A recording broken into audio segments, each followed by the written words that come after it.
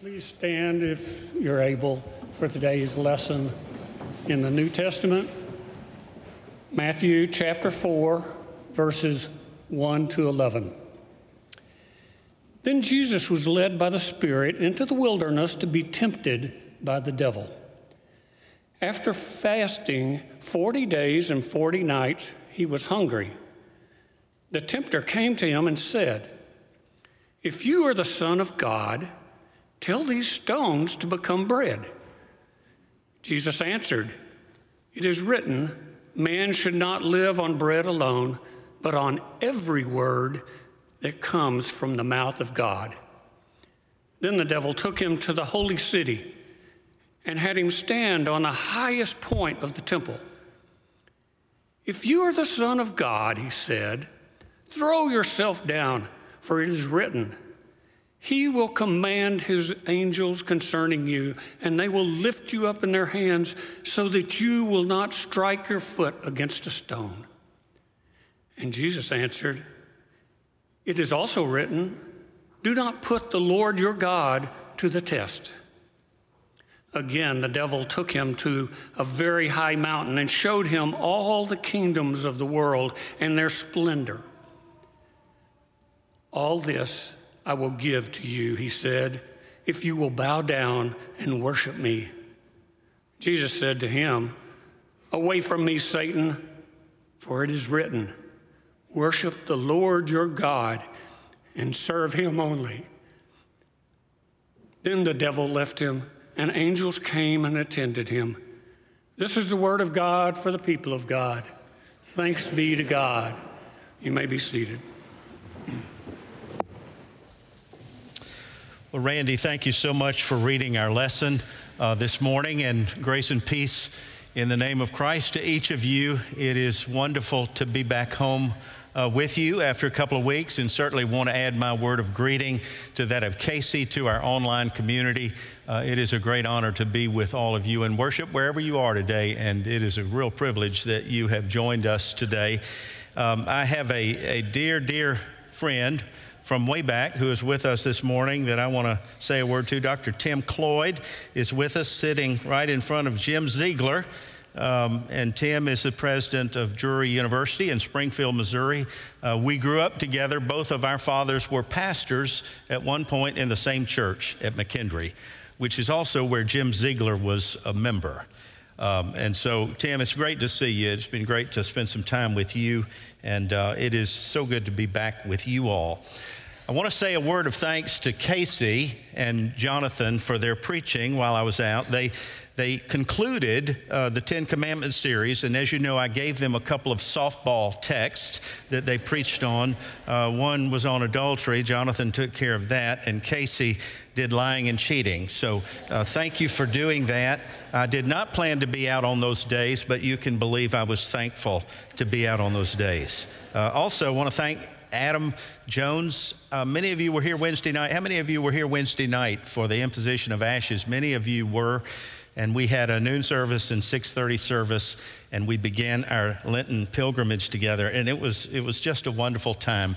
The two Sundays that we were out, one of those Sundays, Sherry and I were in Noonan, Georgia, a couple of weeks ago, and had the privilege of hearing our son Andrew preach at Noonan First Methodist, where he's been appointed, and that was a great, great privilege. And Stephanie, the second Sunday, we were at Lawrenceville First Church. That's your home church too, and I had the privilege of preaching the bicentennial service.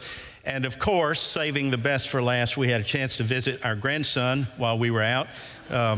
He is now 15 months old. He is walking, talking, and as you can see, praying. He's prepared for this season. He speaks 6 languages and already doing trigonometry. And so it's good to be home.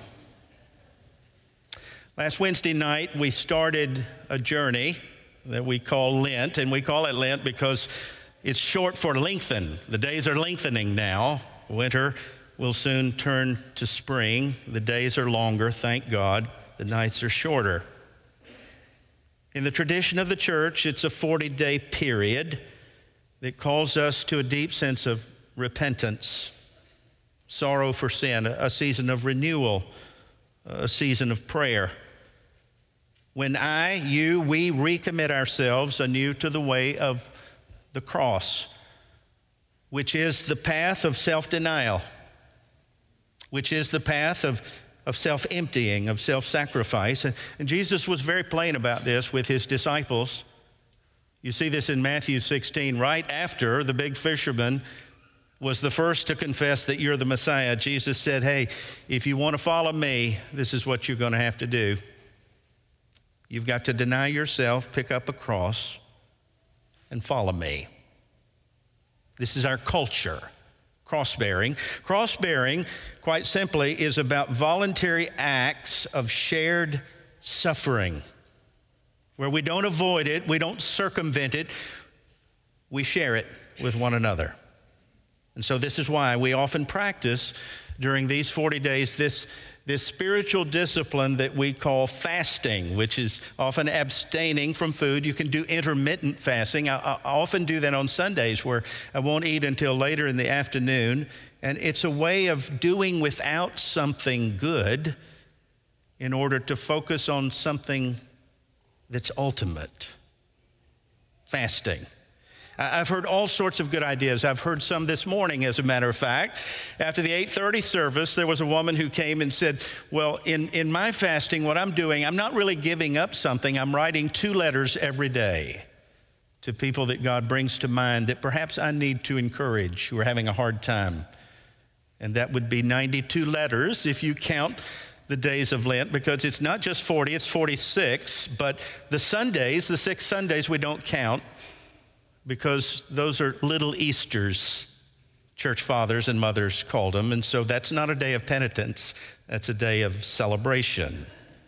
I remember in my last church in Lawrenceville, my secretary once during Lent gave up criticism for Lent.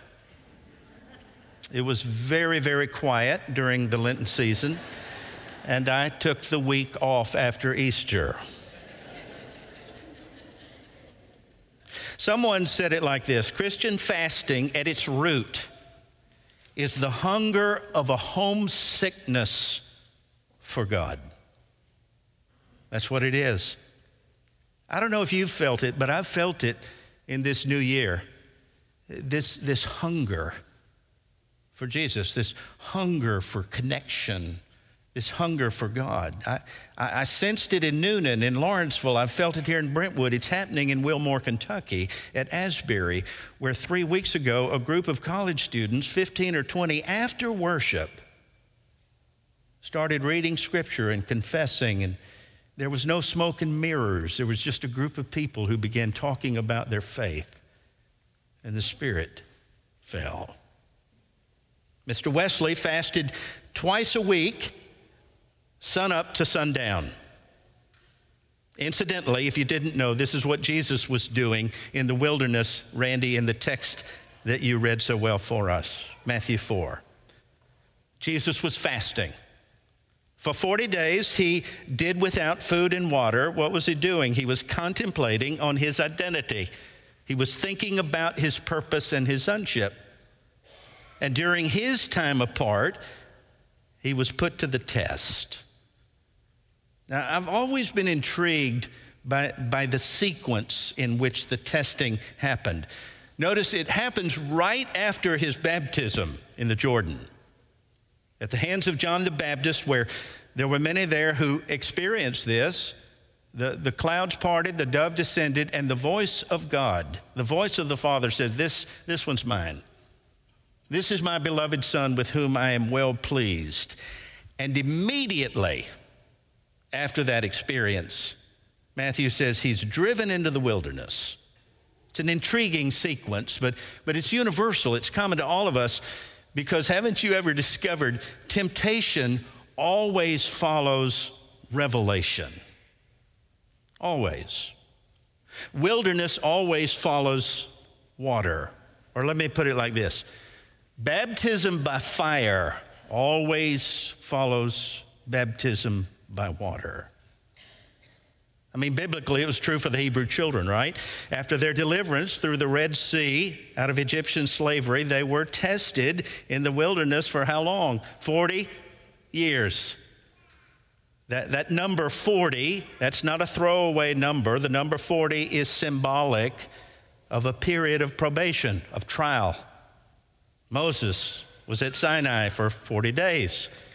Elijah was in the wilderness for 40 days. Jonah warned Nineveh in his preaching for 40 days. Goliath talked smack to the Israelites for 40 days until David showed up. It's a period of probation, and so it was for Jesus. It's not an accident. Jesus is not being victimized by demonic power. Look at verse 1 again. And then Jesus was led by the Spirit into the wilderness to be tested by the devil. Who's in charge? Satan? No. The Spirit of God is with us even in the barren places, not to sabotage us, but to sustain us, to substantiate us. The journey of faith is not mountaintop to mountaintop to mountaintop. No, it leads right into the wilderness. It leads into the valley, and some of you are there today. I had the privilege of doing Bill Wolf's funeral on Friday. He was, for a number of years, worked with the Board of Discipleship in youth ministry, traveled the country, and he was 85. Gene Cotton was here. Others were here. We sang these old songs from the 70s that we used to sing growing up. And then I read that passage from Psalm 23, yea, though I walk through the wilderness, the valley, I don't have to be afraid. I don't have to fear evil, for thou art with me. Thy rod and thy staff, they comfort me. Jesus is in the wilderness. The Spirit is in the valley with us. What I want you to notice in this text, however, is the core or the crux of Satan's test. The issue isn't whether or not Jesus is the Son of God. The issue is about what it means for Jesus to be the Son of God. What it means. And it's interesting to me that all three of these scenarios are really kind of a diabolical attempt to get Jesus to misuse his power. That's what it's about. I think that's always what temptation is about. No matter what you do for a living, no matter your vocation, the object of temptation is to get me to use my God-given gifts, your strength, your power, for your own welfare and nobody else. A friend of mine was reminding me the other night of St. Augustine, what he said about sin. Get this. Sin is ultimately a lack of love, either for God or for your neighbor. He went on to say this, the essence of sin is disordered love. Whew. I need to think about that for a minute. What is disordered love? Disordered love means that we love less important things more, and more important things less. And this misappropriation, this misprioritization of love leads to a deep unhappiness and maybe even bitterness and disorder and chaos. And I think you see this in the temptation scene. Turn these stones into bread is about personal appetite. Fulfill your personal appetites. Feed yourself. Or what Satan is saying to Jesus is break your fast. Have breakfast. Who needs spiritual concentration anyway? Who needs to pray and to fast? The second, jump off of this steeple, jump off the pinnacle of the temple, is really about a religious spectacle. Give us a performance. Give us a display. Pull a rabbit out of a hat, and then people will follow you anywhere. And the last, fall down and worship me. What's that about? That's about political muscle. Use your power for your own empire.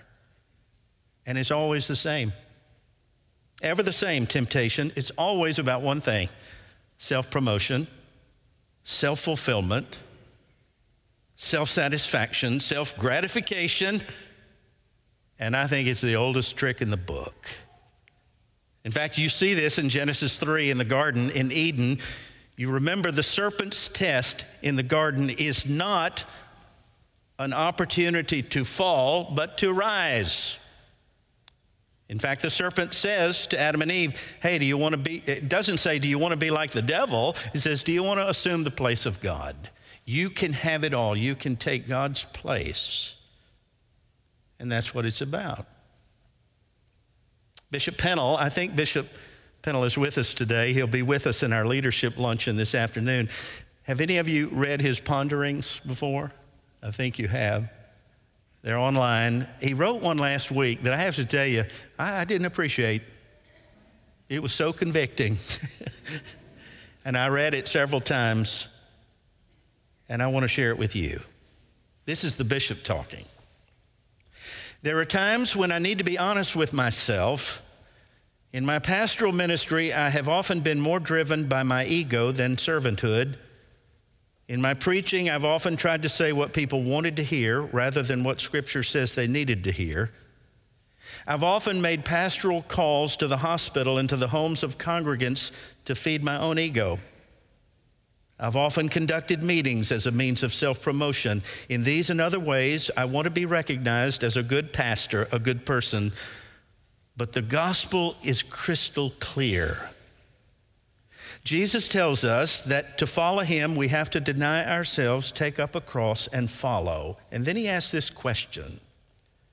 Could Jesus mean denying our false self? That version of me that wants a pat on the back is not really me. And then he says, here's the lesson. I must learn to surrender my ego so that God can work through me, not just in spite of me. Rather than strive to make something of myself, I need to allow God to simply work through me. And then he concludes like this. An overactive ego can drive us along paths that we would never choose. Deep in my heart, I'd rather be known as a servant of the servants of God. And then here's his question, always finishes with a question. Why we are so driven by our ego rather than by what love requires is worth pondering. The struggle is real. What I want you to notice is that in every test, in these three scenarios, Jesus responds in the same manner. He counters temptation with Scripture. It is written, whenever you see it is written, you know we're getting ready to go to Torah. It is written, one does not live by bread alone. That's Deuteronomy 8:3. Man does not live by bread alone, but by every word that comes from the mouth of God. Jesus didn't have to run and find a scroll. He knew the Scripture. He'd memorized it, digested it. It is written, worship the Lord your God and serve God alone. That's Deuteronomy 6:13. He didn't have to look it up. He knew the Torah was a part of him. As disciples in the Wesleyan tradition, we too believe in the primacy of Scripture. But it's that second test that gets a little tricky. What I want you to notice is that Satan, Jesus is not the only one who can quote Scripture. Satan also quotes Scripture.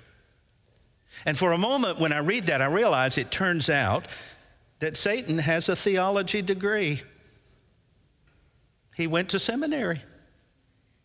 Probably Vanderbilt, not my seminary. He went to seminary, came to vacation church school with all the other little devils. He won the Bible drill in Sunday school, got a pen for perfect attendance. The devil knows Scripture too. And what's interesting is the same word for tempt is used of some of the priests in the synagogue with regard to Jesus. The devil uses Scripture too, but not to build up, but to tear down. He takes Jesus to the steeple, to the pinnacle of the temple, and says, since you are God's son, jump. For it is written, here it comes, God will command the angels to protect you, to lift you up so that you will not dash your foot against the stone. That's right out of Psalms 91, verses 11 and 12. William Shakespeare once said, there's no error so gross, but that some sober brow will bless it with a proper text. And it looks like checkmate for Jesus. So what does he do? He quotes Scripture against Scripture. Do not put the Lord your God to the test. That's Deuteronomy 6:16. What is he doing? Jesus is demonstrating the necessity of interpretation. You must not only know the text, but the context, and moreover, it helps to know the motive of the one reciting the text and the situation to which it is being applied. Because the devil is a master at taking Scripture out of context. Now, I know I've said this over and over again, but this is true, that a text without a context is a pretext for a proof text. And you know as well as I do that we can use this book as a hatchet or a scalpel. 2 Timothy 2:15, Paul speaking says, son, study to show yourself approved of God, a workman who need not be ashamed, rightly fitting, rightly dividing the word of truth. What does that phrase, rightly dividing, mean in the Greek? It means to cut a clear path. It means to interpret, to articulate. And I think, as I've read the New Testament, what got Jesus into trouble so much with the Pharisees was because he was always saying, you've heard it said, but I say unto you. And in fact, his entire Sermon on the Mount was a reinterpretation of the Torah in ways that got at the root of the text rather than to the letter of the law. And they nailed him because of it. You know what's made the difference for me in my wilderness? It's not just that Jesus knows the word, it's that Jesus is the word, the living word. In other words, he doesn't just quote it and recite it, he embodies it, even in the wilderness, even on the cross. Barbara Brown Taylor said it like this: the whole purpose of the Bible, it seems to me, is to convince people to occasionally set the written word down in order to become living words in the world for Jesus' sake. For me, she says, this willing conversion of ink to blood is the full substance of our faith. Jesus said it like this: not everyone who confesses Lord, Lord will enter into the kingdom, but she or he who does the will of God. Sometimes we need Bible studies, and sometimes we need Bible doings. I think New Song is one of those. Last word. In our time apart, Sherry and I was Googling some information about Howard Thurman. Do you know that name? Wonderful man of God, brilliant teacher. I went to Spelman College, taught at Howard University. In the 50s and 60s, he taught at Boston University, and what a draw he was to some of my forefathers in the faith who came before me. Dr. Thurman, I found several lectures that he had given. These are old lectures. And I found one that he had given where he tells a story of when he was a little boy growing up. He said, I used to love to shoot marbles. And he said, I was pretty good at it. And my mother allowed me to do it with one exception, with one rule. I could never play for keeps. My mother said, I'm not to take someone else's marbles. And one day he said, I was walking to town and I saw a boy at the corner. I knew of him. His father was a man of means, And I knew that the boy wasn't very gifted at playing marbles, but he had all the marbles a kid could ever want. And I asked him if he wanted to play, and he said yes. And having no marbles of my own, I said, "Can I borrow some of yours?" And he said yes. And then I asked him if he wanted to play for keeps. And he said yes. After 20 or 30 minutes, Howard said, I had taken all I wanted, which incidentally was all he had. And I made my journey home with my pockets full of marbles. And when I got home, he said, I sat down and my sweet mother, whom I loved, became suddenly my judge. Every time I looked at her, she was staring straight at me. She knew. And she led me, he said, to a painful confession because I had said yes to something that we had previously said no to. And for a moment, Howard said, my life was completely disordered because I loved marbles more than my mother. And by her amazing, tough love, she restored me. I think this is what the journey of Lent is all about. It's not about your false self. It's about reality. It's about coming clean with God. Because Jesus has cut a path for us, and I've wandered, and so have you. But for these days, maybe it's time to say no to something good so that we can say yes to the best, to a God whose infinite love reorders our life and enables us to follow Jesus all the way to the cross. That's my prayer for me, for you, for us, to the glory of God. May it be so.